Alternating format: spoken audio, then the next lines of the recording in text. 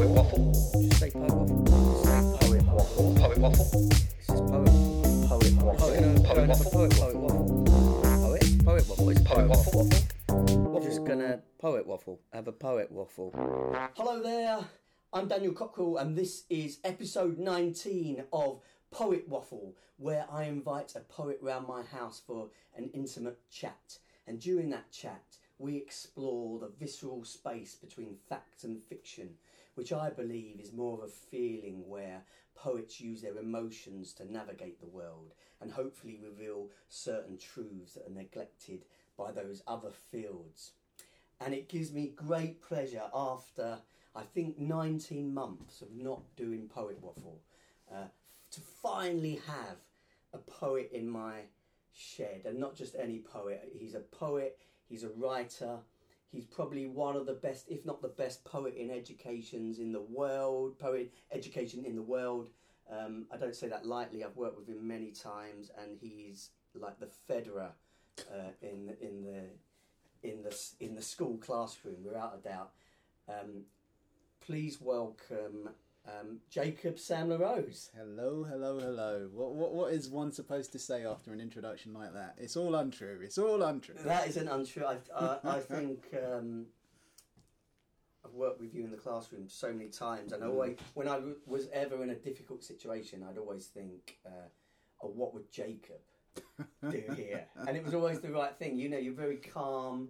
You're so elegant in the classroom, and you don't see, you know, it probably takes so much energy, but you seem to be able to do that without losing, whereas I burnt out completely when I was doing 10 years. I did 10 years straight in the classrooms, and it was hard work. Yeah, burnout is real, man. I know it's become this kind of this phrase, and when things like this bleed into popular lexicon, and you know, these terms become so familiar, we kind of lose a sense of what they actually mean. It's like, oh yeah, burnout. They're talking about burnout again. Yeah, whatever. But it is such a real thing. I was listening to you speaking to, I think it was Laurie, back in 2019 on Poet Waffle, and she was talking about her period of burnout as well. And yeah, I think so many of us do go through it, particularly, you know, I mean, obviously it's real for anyone and everyone, but particularly those of us who work in creative industries as creative independents, who are responsible for not just doing the creative work, but also for managing everything around that production and generation. You know, there are so many different hats that we wear. So many different balls that we have to keep up in the air, so many different plates that we have to keep spinning. And so much of that, I think, particularly when you're a younger artist, or perhaps not necessarily younger, but just not quite as knowledgeable. So that's not necessarily to do with age as such, it's just to do with experience. When you don't have that kind of experience, you don't necessarily account for all of the various different things that you're doing. You just do things. Yeah? And so there are these blind spots, and there's this kind of like dark matter that you just don't account for, but still takes up space. And it is so easy for so many of us. And there are so many people that I know who, you know, have reached points where either their minds or their bodies have basically said, no, we're done now. Yeah. You need to sit down and just stop what you're doing for a bit, or for good.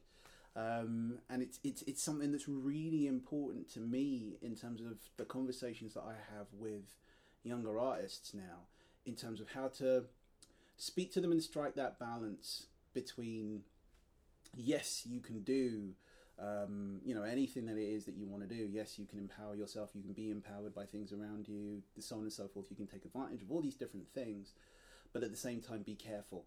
You can't do it all at the same time.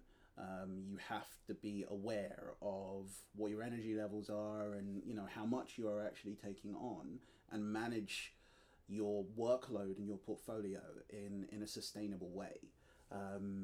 It's a really interesting balance, because you don't want to put limits on anyone, because so much of this world is about putting limits on people, right? So you don't want to say, oh, you can't do that, sit down, you have to only just do this one thing and just focus on that one thing forever. But at the same time, just trying to support, because you've had that experience and because you've seen so many different things happen for so many other people, trying to offer something that says, okay, yeah, cool, the world is a wide and wonderful place, you can do all these different things, but just have a care.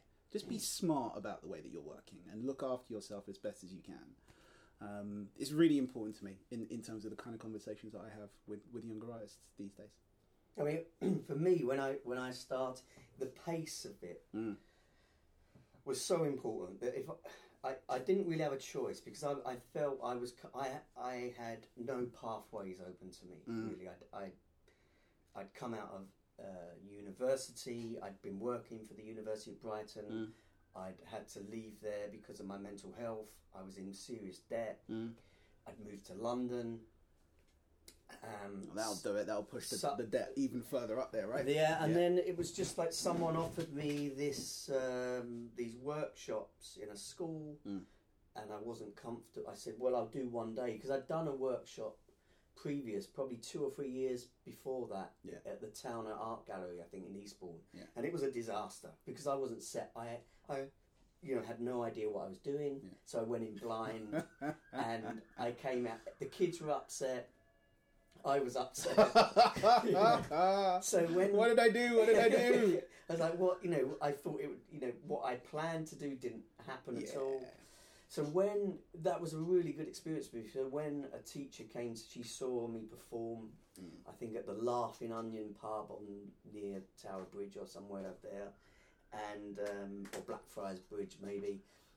And she said, "Oh, do you want to come in for 2 weeks?" And I was immediately, "No, I won't. But I'll come in for one day, and if it's any good, I'll do your 2 weeks." He said, "Great," and that prepared me, because I knew it couldn't be like the first experience that I had, and so I done a bit of research, got something that I thought was good, and it was beyond good. And I remember standing on a station on one of those Silverlink lines. I don't know where it was now, and it was the epiphany moment of like, oh, I could do this. And then from that day on, I didn't stop working, and it was weird. But then because I'd gathered such a pace, and the pace never stopped, and I needed to grab back money, and I suddenly felt that I felt that I belonged somewhere by doing something that I was good at. I realised a lot later on, just because you're good at something doesn't mean you should keep doing it. This is the truth, kids. If you're listening at home, this is wisdom being dropped by Dan Cockrell there.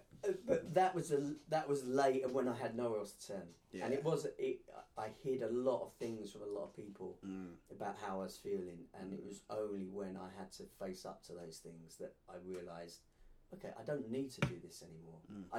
I'd got myself out of the situation I was in, and then I felt like I still had to keep going and keep building, and actually sometimes it's good to say, well, you made it out, you don't need to fight as hard as you did at the beginning when you were trying to start out and get something. And if you've got good foundations, if you're in a good place from an early place as a kid, and you have a good foundation, you probably can pace yourself and have that. If you're a kid who's coming out of poverty or something, you might find it more difficult to slow down and stop than other people, because you're still in that flight mode. Yeah, which is one of the reasons why I say I mean, in terms of the conversations that I was referencing with younger artists upcoming, it's one of those reasons that I try to maintain that sense of mindfulness in terms of any advice that I might offer, right? I mean, you have kids, so you know this. There's only so much instruction that you can give, right? Sometimes you just have to put the thing on the table, and if they take the thing from the table, it's all good. If they don't, well, you did your part as best you could. But yeah, it's appreciating those kind of different backgrounds, different circumstances, different people's perspectives, how it is that they need to approach the thing, and what it is that they need to learn for themselves. You can't legislate for that. You can only create the space for people to enter, and then they take from it what they can take. I mean, I've had that insight just because I'm very privileged to have identical twin boys, right? Who are 100% the same DNA, wow. But they are completely different in personality. So I understand, if I'd had one, I've probably said this on the podcast before, if I'd had one, I would be thinking, oh, what a great dad I am. What a great job I'm doing. Oh, Okay. Look at that. He takes after me there. Okay. Because I've had two, I realise they don't take after any of us. Right. They're their own spirits, and that's probably all kids. The reason you have 3 kids in a family and they're all different, because they've got their own soul and spirit, and they're learning their own ways, and they're the same. They should, you know, they've had exactly the same upbringing. Yeah. The same advantages in life, Same but they are opportunities. same opportunities. Yeah. So different in the way that they approach stuff, because they are real individuals. And I think John Hegley said it to me. It's like, as a parent, you just bend the branch, but they've got the whole tree to climb. You don't really have any influence over how they go about what they're going to achieve in life. Yeah, and like I say, I think you have to appreciate that. Some of us find it more difficult to appreciate that than others, you know. And there's this whole thing of, no, I should be pushing them to do this and that and the other. And hey, you know, if that's your parenting style, that's your parenting style. And I'm not saying this as a parent either. I should very quickly throw that out there. I've just worked with a lot of young people, a lot of kids, I'm like godfather to a million people. Kind of. Much love to all my godchildren. But you know, I think there's a whole thing about ego in that. You know, there's this point that you reach, I think, where it's important to be able to say, this isn't about me. Yeah. This is about them. Yeah. You know, and there are things that I can offer, and there are things that I want to offer. And there are things that I think it would be a good idea if they listen to. Yeah. Damn it. Yeah. But at the end of the day, I have to appreciate that there is a border, there is a boundary, there is a threshold at which I have to say, this is not about me. And also, they're listening when you think they're not listening. Yeah. And that's the weirdest thing. Because you can say stuff and you feel like it's fallen on deaf ears, but actually, a month later, they're doing the thing you said. You're like, okay, even though you were in Minecraft world.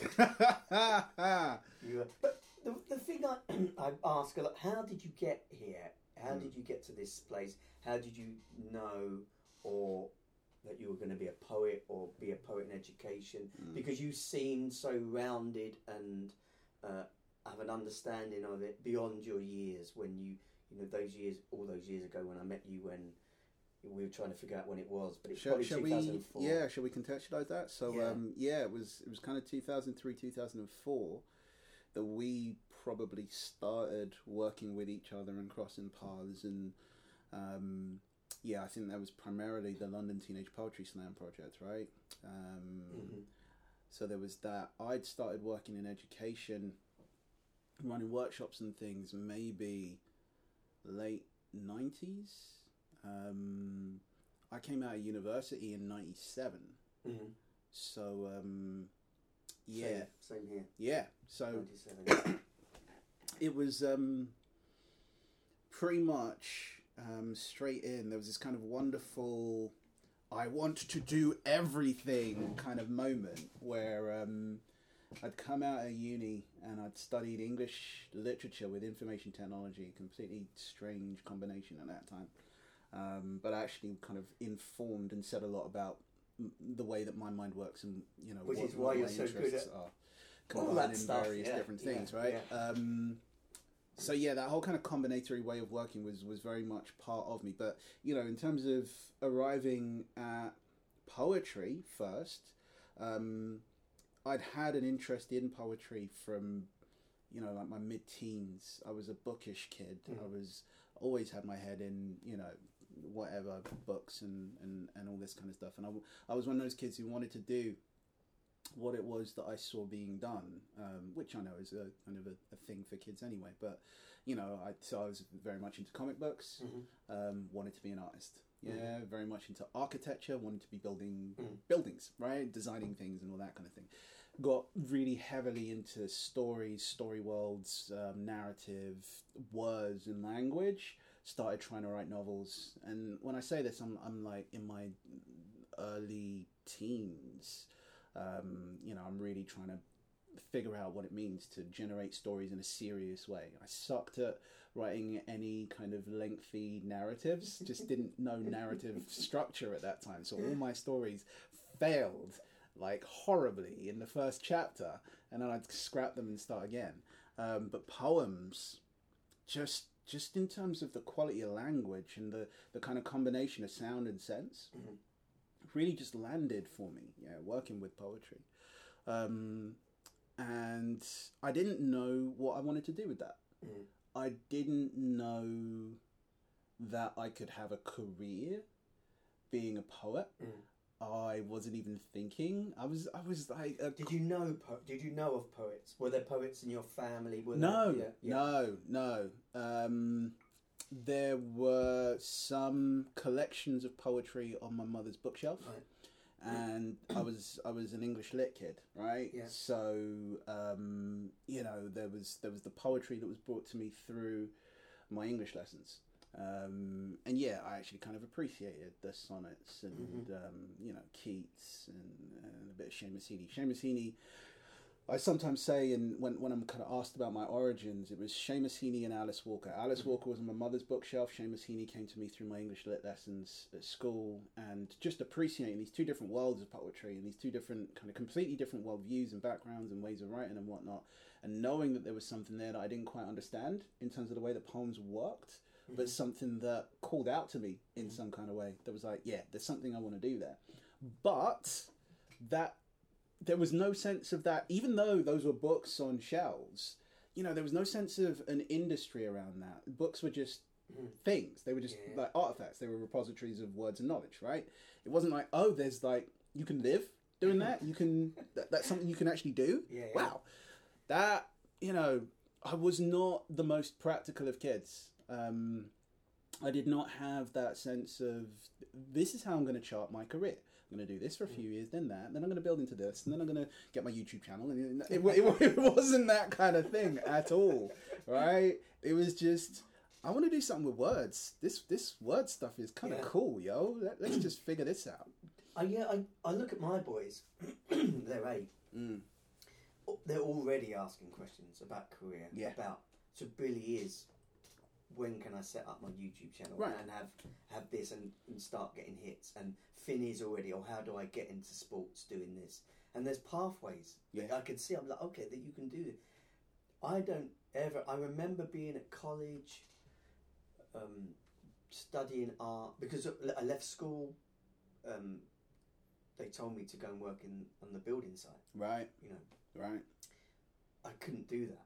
I have done it in the past. When I left the University of Brighton, working there, I went and worked on building sites. I couldn't do it just because of the atmosphere, the people I was working with. It was extreme, and I was too soft and sensitive to be able to deal with any of that. And so there was never any pathways given to me. So I remember being at college. I'd left school. I'd found an art college, went to it, started studying art, didn't know, I wanted to be an artist, didn't know what that meant. And it was only when one of the tutors, I started studying photography, and he said to me, so I must have been 18, and he said, you can go to university. And I was like, what? That's the first time someone had ever told me that. I was like, what, I can go to you? Because I thought I was just going to work in a supermarket. Right. Or something. I don't know. I had no idea. And he said, no, you go to university. I mean, that has its blessings and also its real, from where I am now, the distance I've travelled in from where I was to here is kind of startling, and it comes with all its problems. But actually now, I'm sitting here in this house, in this office. In Cockerell HQ. I could have been working as stacking shelves or something. Yeah. And if that one guy hadn't said, you could go to university, or it would take me a long time to figure that out, another 3 or 4 years to go, I could go to university and study. Well, I mean, I was kind of fortunate in that regard. I had a mother who was a teacher. And I had a mother who was very kind of aspirational in that sense. She travelled to the UK. When did she land? I think she landed in the 60s. I think it was 63, if I remember correctly. Yeah. I think it was 1963 that she landed. And, she travelled from Guyana, which is where my family hails from, with this whole sense of there is a world out there and I'm going to make the best of it as I can make. So she'd spent some time in Bermuda. She'd set up her own secretarial school in Bermuda. And then she was kind of thinking about settling, and she had a thought about maybe settling in Bermuda. There was somewhere else, I can't remember where it was, but she had another job offer in an African country. I can't remember which country it was going to be. But she'd had an offer with a compound and grounds and all this kind of stuff. She was thinking, I could go there, or I could go to England and set up there. And she made the decision to come here. And so, yeah, she worked here as a civil servant, and then she got into education. She started teaching and all this kind of thing, and brought me into the world. And yeah, I think there was this kind of understanding of this pathway. And, you know, again, that kind of aspirational migrant experience, particularly that whole kind of post-colonial thing, yeah, you are going to excel. You are going to do what it is that is considered to be, you know, this kind of path of progress in our host country. So, yeah, you're going to go get the good education. And I went to a fairly regular kind of primary school. Towards the end of my primary school, she was like, we got to push you harder. She started looking, got me into the last year of a prep school. Really hard work, single parent. I managed to get some kind of part scholarship for it. But, you know, it wasn't a great deal. And I didn't appreciate it, as you know, so often is the case. I'm a kid. I'm just like, oh, I'm going to a different school now? What about all my friends? And I didn't really have a sense of how hard she was working. I mean, I kind of saw it in terms of the hours that she was working and whatnot, but, you know, I was still off in my own world as a kid. But yeah, got into this, you know, good, quote unquote, air quotes, good school.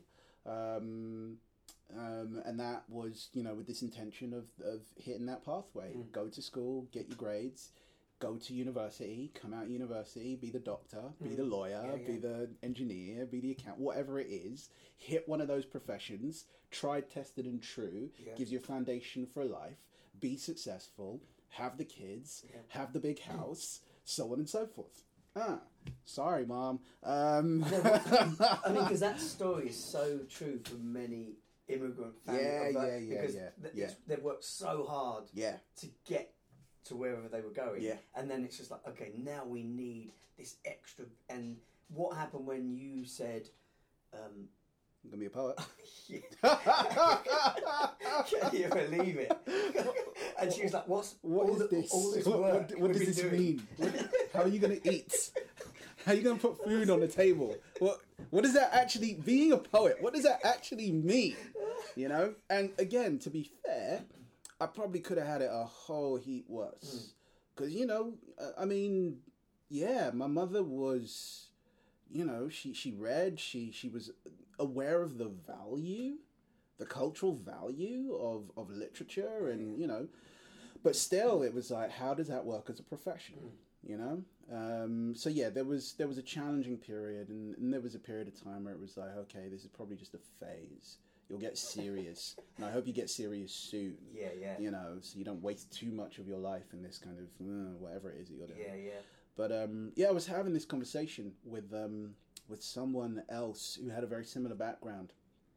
And we were talking about, we were kind of comparing notes. We're different generations, but very similar kind of dynamic forces in terms of parents and the way that they view these kinds of careers. There's like two things in there. There's this notion of, what a creative career is, and how that relates to, you know, the parents who have these aspirations, who just wanted to see their children succeed in different ways. But then there's also this sense of, I think I maybe came in at a point where we were starting to have a certain sense of freedom, however, again, aspirational or idealized that was, to be able to say, maybe I want to think about what I want to do. Maybe it's okay for me to think about what I want to do, as opposed to, okay, got to work really hard, got to get the job, then I got to set up this life. So that I can bring the next generation in, and then the next generation after that, I have to kind of fit into the the production line of generations, and you know, I have a responsibility to carry on the tradition, so to speak. Yeah. I think we kind of hit this shift perhaps in thought. It was like a sweet spot. Yeah. It became a little more, I don't know, acceptable, a little more appropriate, a little more whatever for us to say, hold on a minute, don't actually want to work in a bank. Yeah. Hold on a minute, I don't actually want to be an accountant or an engineer, or, you know, I appreciate the fact that someone wants to be a doctor, but I don't think that's me. And I know it could be a good profession, it's an honourable profession, we all need doctors, we always will need doctors, so on and so forth. But I don't think that's me. And it's okay for me to say that. I'm going to stop you there because you mentioned freedom. Yeah. And that's probably a freedom of thought there, of like, I can do something else that's not set in stone. Yeah. You know, I didn't have to go and work in the factory. And it was just like, where did those ideas come from me? I'm not quite sure. I don't know why I decided I'm not doing that, even though it would have been probably the easier, and I probably would have had a less traumatic life, but I wouldn't have had the excitement of the life that I've had. But during Poet Waffle, we like to ask a big question. So we are going to go to that moment now. This is the Poet Waffle big question.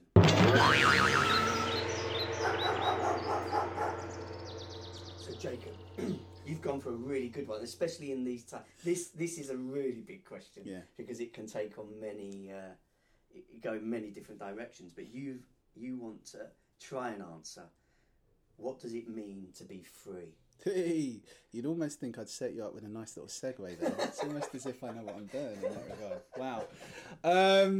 Yeah, I don't know if I can. Do I want to try and answer that? I'm up for having conversation around it. Yeah. Can you answer a little bit of it, or do you want to start a conversation of why you chose that question? Maybe? Well, I love engaging with this notion of what freedom means. Yeah. And you know, I'm very invested in the notion that it's completely a relative thing. You know, I think that there are ways in which we idealize freedom, and we romanticize freedom, but also there is a sense in which I remember being in this is in one of my poems actually. I remember being in school in what was then for us the sixth form class, with I can't remember what the lesson was called then, but it's probably like a PHSE kind of thing. Right. Just a teacher just talking about life and stuff. Yeah. And our teacher for that lesson was he basically said, yeah, you'll never really have freedom. You'll never really experience freedom. And in that lesson, like I remember just throughout all of us, there was this kind of gut kind of response like, no way, we're gonna be free. What are you talking about, old dude? You don't know what you're talking about. Soon as we get out of this institution, we're gonna have freedom. And I kind of come back to that moment, and not just that moment, but the actual feeling that statement inspired in me. Every now and again I think back to it and I'm like, oh, Mr. Cantwell, you knew what you were talking about, mate. You knew what you were talking about. And I get what it was that you were trying to put forward. It wasn't this notion of actually trying to limit us. Again, it wasn't this notion of trying to lock us down. It was just this appreciation of the fact that we exist in continuum with all of these other things, be they entities, be they institutions, whatever it is. We are never truly 100% independent. Yeah. And with that notion of being in continuum with all of these different entities comes the notion of obligation and responsibility. And when you have those kinds of obligations and responsibilities, the notion of freedom becomes a really interesting philosophical, kind of basis for thought and conversation and argument. Because, freedom, one could argue that freedom, true pure freedom, is the ability to do whatever it is that you want to do whenever it is that you want to do it, right? And for so many of us, in fact, for most of us, if not all of us in this world, that will never be more than just an ideal. Yeah. Right? Now, there are ways of practicing freedom within our constraints, and that, I think, is a beautiful state. And I think there are ways in which limitations, constraints, responsibilities, obligations can create or engender a sense of appreciation for the ability to make choices. Yeah, in the same way that mortality can convey upon us a sense of appreciation for life. Yeah. Right. So the scarcity of the thing increases the value of the thing. Yeah. So yeah, I find it fascinating. I find it a fascinating thing, particularly in this time where we're like, 18 months later or however long it's been, hey, we can quote unquote go back to work now, whatever that means. Or some of us have been stuck. So I've been looking after an elderly parent, my mother, bless her. I've been looking after her, and because I've been looking after her, it's meant that I've had to be very careful about who it is that I've been interacting with. So I've pretty much been on lockdown and in this kind of state of isolation. Yeah. So that I could ensure that if I'm going to interact with my mother, I'm not going to pass anything on to her. Yeah. So I've been kind of contained within about a square mile's worth of southeast London. How did that affect you as a? Because I feel I've changed so much. When we were talking about poetry and story, I would never thought I'd write stories. Right. But in this period, sorry, I started writing stories. Fantastic. And I was just like, what? Where did that come from? Because I'd never have done, and I feel definitely changed as a person from the extremities that we had to go through. Has that experience of being your freedoms restricted because of your obligation to look after your mum? How's that changed you, or do you feel? Were you depressed in stages, or has it made you stronger? It might be too early to say whether it's made me. Well, no, actually, I think maybe it has. I think again, when you have to contend with any sense of limitation, when you actually put yourself to the task of trying to not just survive those limitations, but actually find a way to be, actually find a way to push forward and make any kind of progress. I think there is growth that happens there.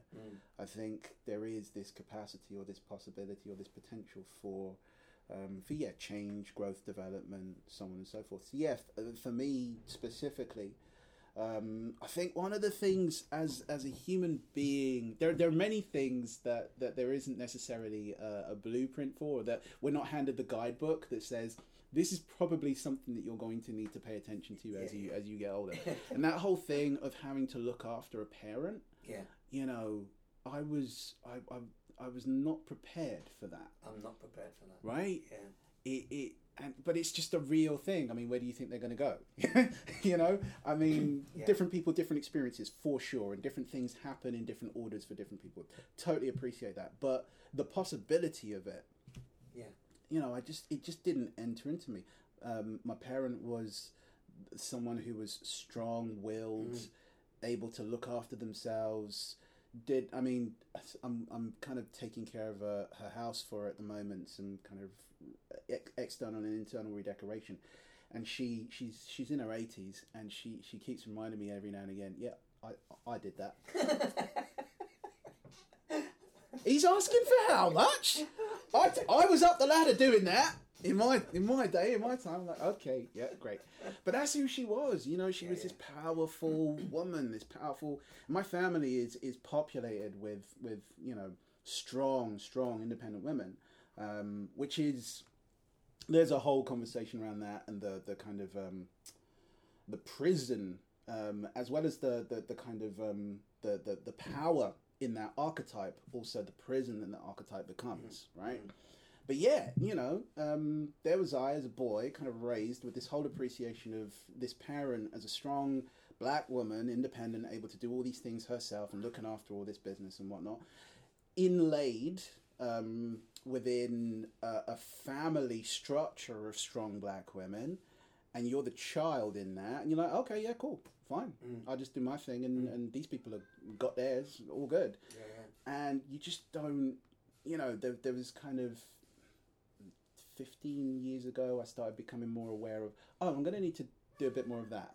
Yeah. I'm going to need to take care of that. And now it's like, yeah, it's I everything. Think that idea of freedom within that is, especially over the last 18 months, and I can give examples of performing that you don't actually realise, because the freedom's on the spectrum, you don't realise that you were freer before in some cases. So we didn't realise the freedoms we had before lockdown came. Yeah. And I remember, so with Bangs at the Gun and the show, when we were upstairs above a pub, there was lots of restrictions, but we were very free to do what we want, when we wanted to do it. Yeah. No one was telling us you can't. And as soon as we moved to these bigger venues, we had restrictions put on us and said, no, you can't have someone come in and light a firework on stage. Health and safety. And you can't. So even the gun at the Soho Theatre, we've got this toy gun. One of them's in front of you there. We wasn't allowed.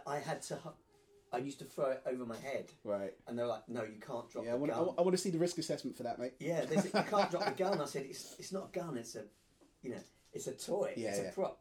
And she said, no, definitely a gun. You can't drop it. And in the end we were like, oh, Matt, so you had to, even though you got help on many other ways when you're on those big stages, actually you take away a bit of your soul. It's a little scraping of what we could have done above the pub. Yeah, you cannot do those things anymore. But again, as you were saying, it's like, how do you account for that and then still find a way to do what is valuable, not just necessary, but actually of meaning and value within that context? So yeah, the limitations start to close in, but the question is put upon you, even with these limitations, what can I do that will have value here? Yeah. And hey, maybe you get to a point where it's like, actually, these limitations are too restricting, and I need to change my set of circumstances. If you have the opportunity to do so, then great. But for some of us, in certain circumstances, in certain contexts, whether it's managing an event, whether it's thinking about a career, whether it's dealing with family circumstances and whatnot, sometimes it's like, actually, I have to deal with the cards that I've been dealt, and I have to figure out how to make this work in the best way possible. And sometimes you find those solutions by being forced into that set of circumstances. This is probably a very kind of stoic, Epictetus would be proud, stoic philosophy and all that. But yeah, by being forced into those kinds of circumstances, sometimes you come up with those solutions that you would have never thought possible, and that you would never have considered as solutions or ways of being in the first place. They just wouldn't have been present for you. Because of all of the other freedoms that you initially had. Right? I don't know. Life stuff. I think also for me, the freedom in the past probably 10 years, for the depression, anxiety I've suffered all my life, but managing that and ways of managing that, suddenly, freedom from within, of, if I do certain things, I can take away a bit of this personality that's been that I've either taken or been forced onto me. Right. You're Daniel from Essex. Right. You speak like this. Right. You are this. You're a poet. If you can relieve yourself from all those things, suddenly you can have more freedom. So your mind is actually freer if you can get rid of the baggage that comes along with. For you would be, okay, Jacob, you've got to be a doctor or a lawyer, and so you manage to take off those things, put them down, and say, do you know what? I'm going to be this. I'm still going to be this amazing individual, but I'm going to do it in poetry. I'm not going to do it in, and that freedom. I think that's amazing. And so I've managed to do that with meditation and other ways of actually. I'm not that person. Yeah. I'm not the thing that people have put on me, or what from back home they think of me, and around you, your family, they can probably see the real you, and if you can make that person the best it can be, that's probably more important than anything else outside of there. You know? I think that's some really, really powerful thinking, and I think it's the interesting thing about that for me is the way in which we continue to accrete these expectations or these perspectives, right? So at one point in someone's life, it might be, I am not the insert role here that other people think I am. But then, you know, as you continue to move forward and as you continue to establish things for yourself, there are ways in which maybe people confer archetypes upon you. And maybe that whole notion of continuing to interrogate the self, continuing to interrogate who it is that you really are underneath all of the roles that are placed upon you and all of the expectations, that's like a lifelong practice, right? As opposed to, here's a threshold that I've passed, and now I know myself, and I'm fixed, and I'm great, and I'm completely connected, you know.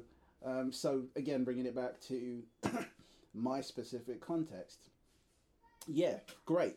I was able to get beyond the my family has this kind of post-colonial expectation of certain careers that I will kind of fit into that will be considered acceptable, and I managed to sidestep some of that, partly through sheer pig-headedness and a little bit of naivety, in fact, right? Yeah.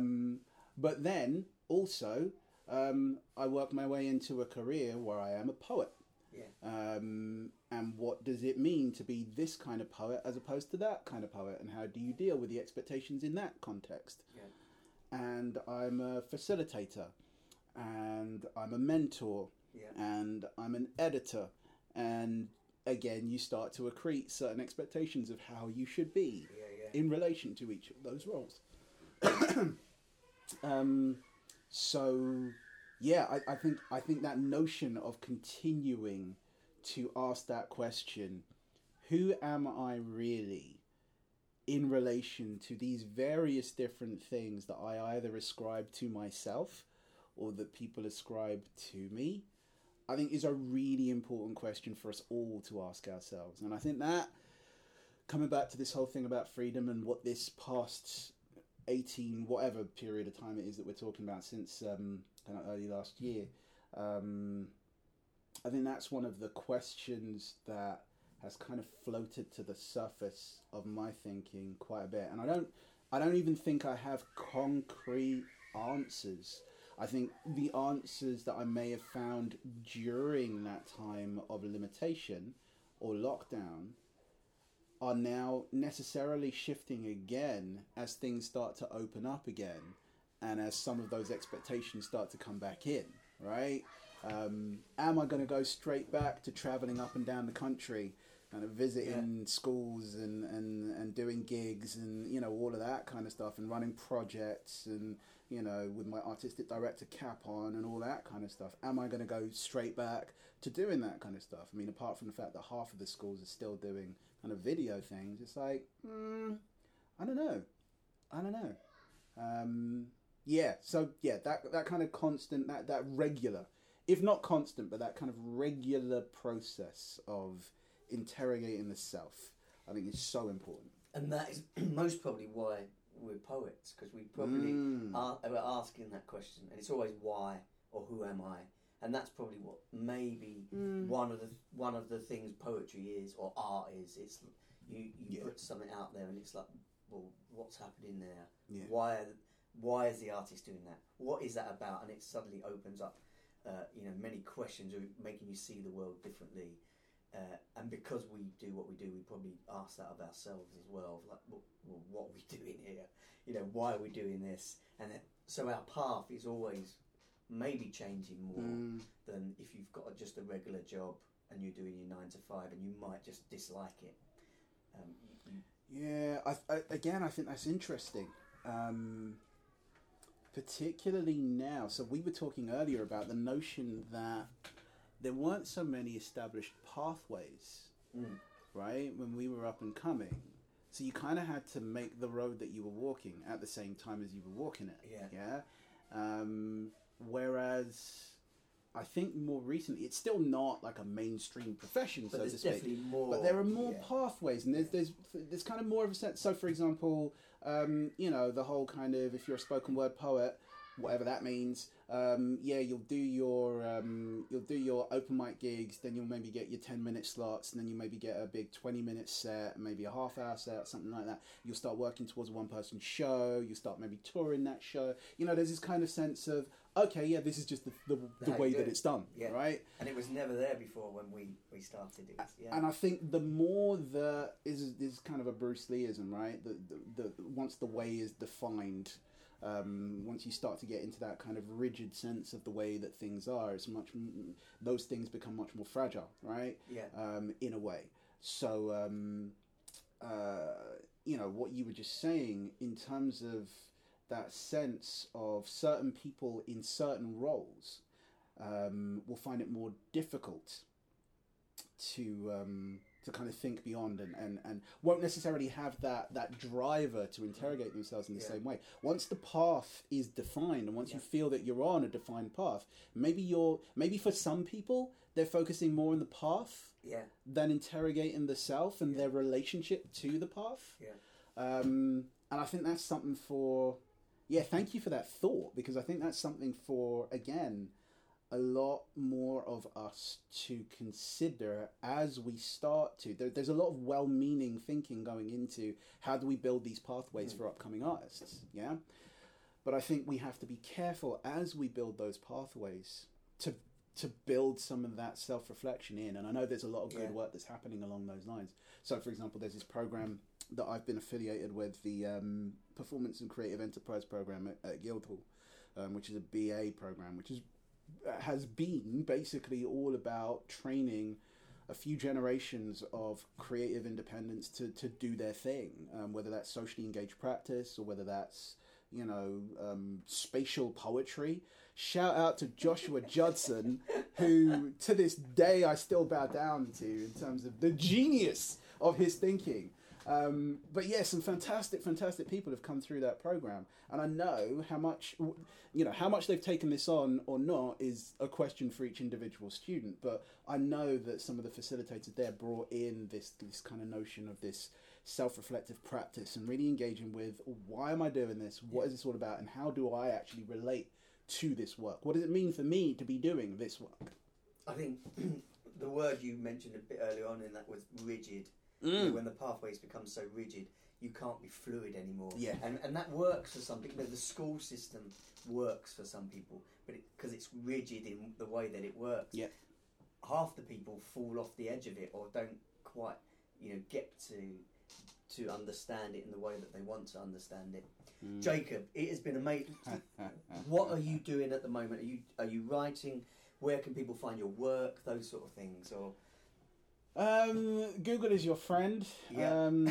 Turn off your ads and get your ad blockers going on, obviously. But yeah, Google will help you to find much about what it is that I do. Yeah. I've been blessed with one of those names that is, I'm not like a John Smith or something. Yeah. So yeah, you can actually find me quite easily by tapping in Jacob Sam LaRose. With a little space between the line and the rose. What was the word that when you used to, in the old days when Google was invented, you could type one word in and it was the only thing that came up? There was a word for it. Do you remember this? Nah. I'm thinking that Dave Gorman done a show on it. Or really? A Google whack or something, was it? Okay. And you used to be able to type in a thing into a Google search, and only one thing would come up. Those days are interesting. Those days are really gone. Yeah. So the search bots are too powerful now. The first page of Google will come up with you. Basically, yeah. If you tap in Jacob Sam LaRose, there I am. But yeah, so that's easy ways to find me. In terms of what I'm working on at the moment, the doors are just beginning to open again. So during lockdown, I've been doing actually quite a lot of editing, which is only really a part of what I do, but it's actually been a real... I tell you what, lockdown has been about, for me, in terms of work, it's been about focusing down and doing things on smaller scales. Yeah. So yes, did I run a workshop for not a workshop, a seminar stroke session for an entire year group of students for a school, like 120 people on a Zoom call? Yeah, okay, yeah, sure. I did that, but more of the work that I've been doing has been about the kind of one-to-one conversations. So yeah, a lot of the editorial work. Eleanor Penny's just had a fantastic pamphlet out. There are a couple of other pamphlets and manuscripts that I'm working on with people. Keep eyes out for. Shall I say some names? Say some names. I'll get them off you and then I'll write them down at the bottom of the so we got Sarah Estruck up and coming. That's going to be a fantastic pamphlet called Say. We got Laurie Ogden coming as well. I have a lot of love for both of them. Laurie, though, because Laurie's also a Barbican young poet, so I've seen Laurie develop over the years, and you know, from the kind of fresh-faced poet that she was when I first met her, so many moons ago, to this kind of phenom that she is now in terms of the acting, the script writing, you know, the kind of world of theatre, but also what it is that she's doing with her poetry. It's an absolute joy to be able to work with you know, all of the people that I get to work with. So yeah, there are things like that happening in terms of the editorial work that I do. There's my own writing, which yes is happening and has been happening. It's been, you know, it's been a joy to have a little bit of space during the lockdown period where there weren't so many expectations again on what the writing should be or where the writing needed to go. So, you know, not so many commissions or I need to do this piece for this particular thing, but just, what do I actually want to be engaging with through the writing? So yeah, there's been more of that happening. Funnily enough, there are a few commissions upcoming. There's some collaboration work happening. I'm being very vague about some of that work. But they can find it when you're out there. Yes. It has been beautiful, not just because it's the first poet back in this shed for such a long time, but also, you know, meeting you. I haven't seen you for so long. Yeah. It's just wonderful. I can't wait to listen back to this and see what we actually said and what we covered, but I know we would have said things that are really, you know, fantastic to think about more. You've been listening to Jacob Sam LaRose. And you've been listening to Dan Cockrell. And this has been Poet Waffle.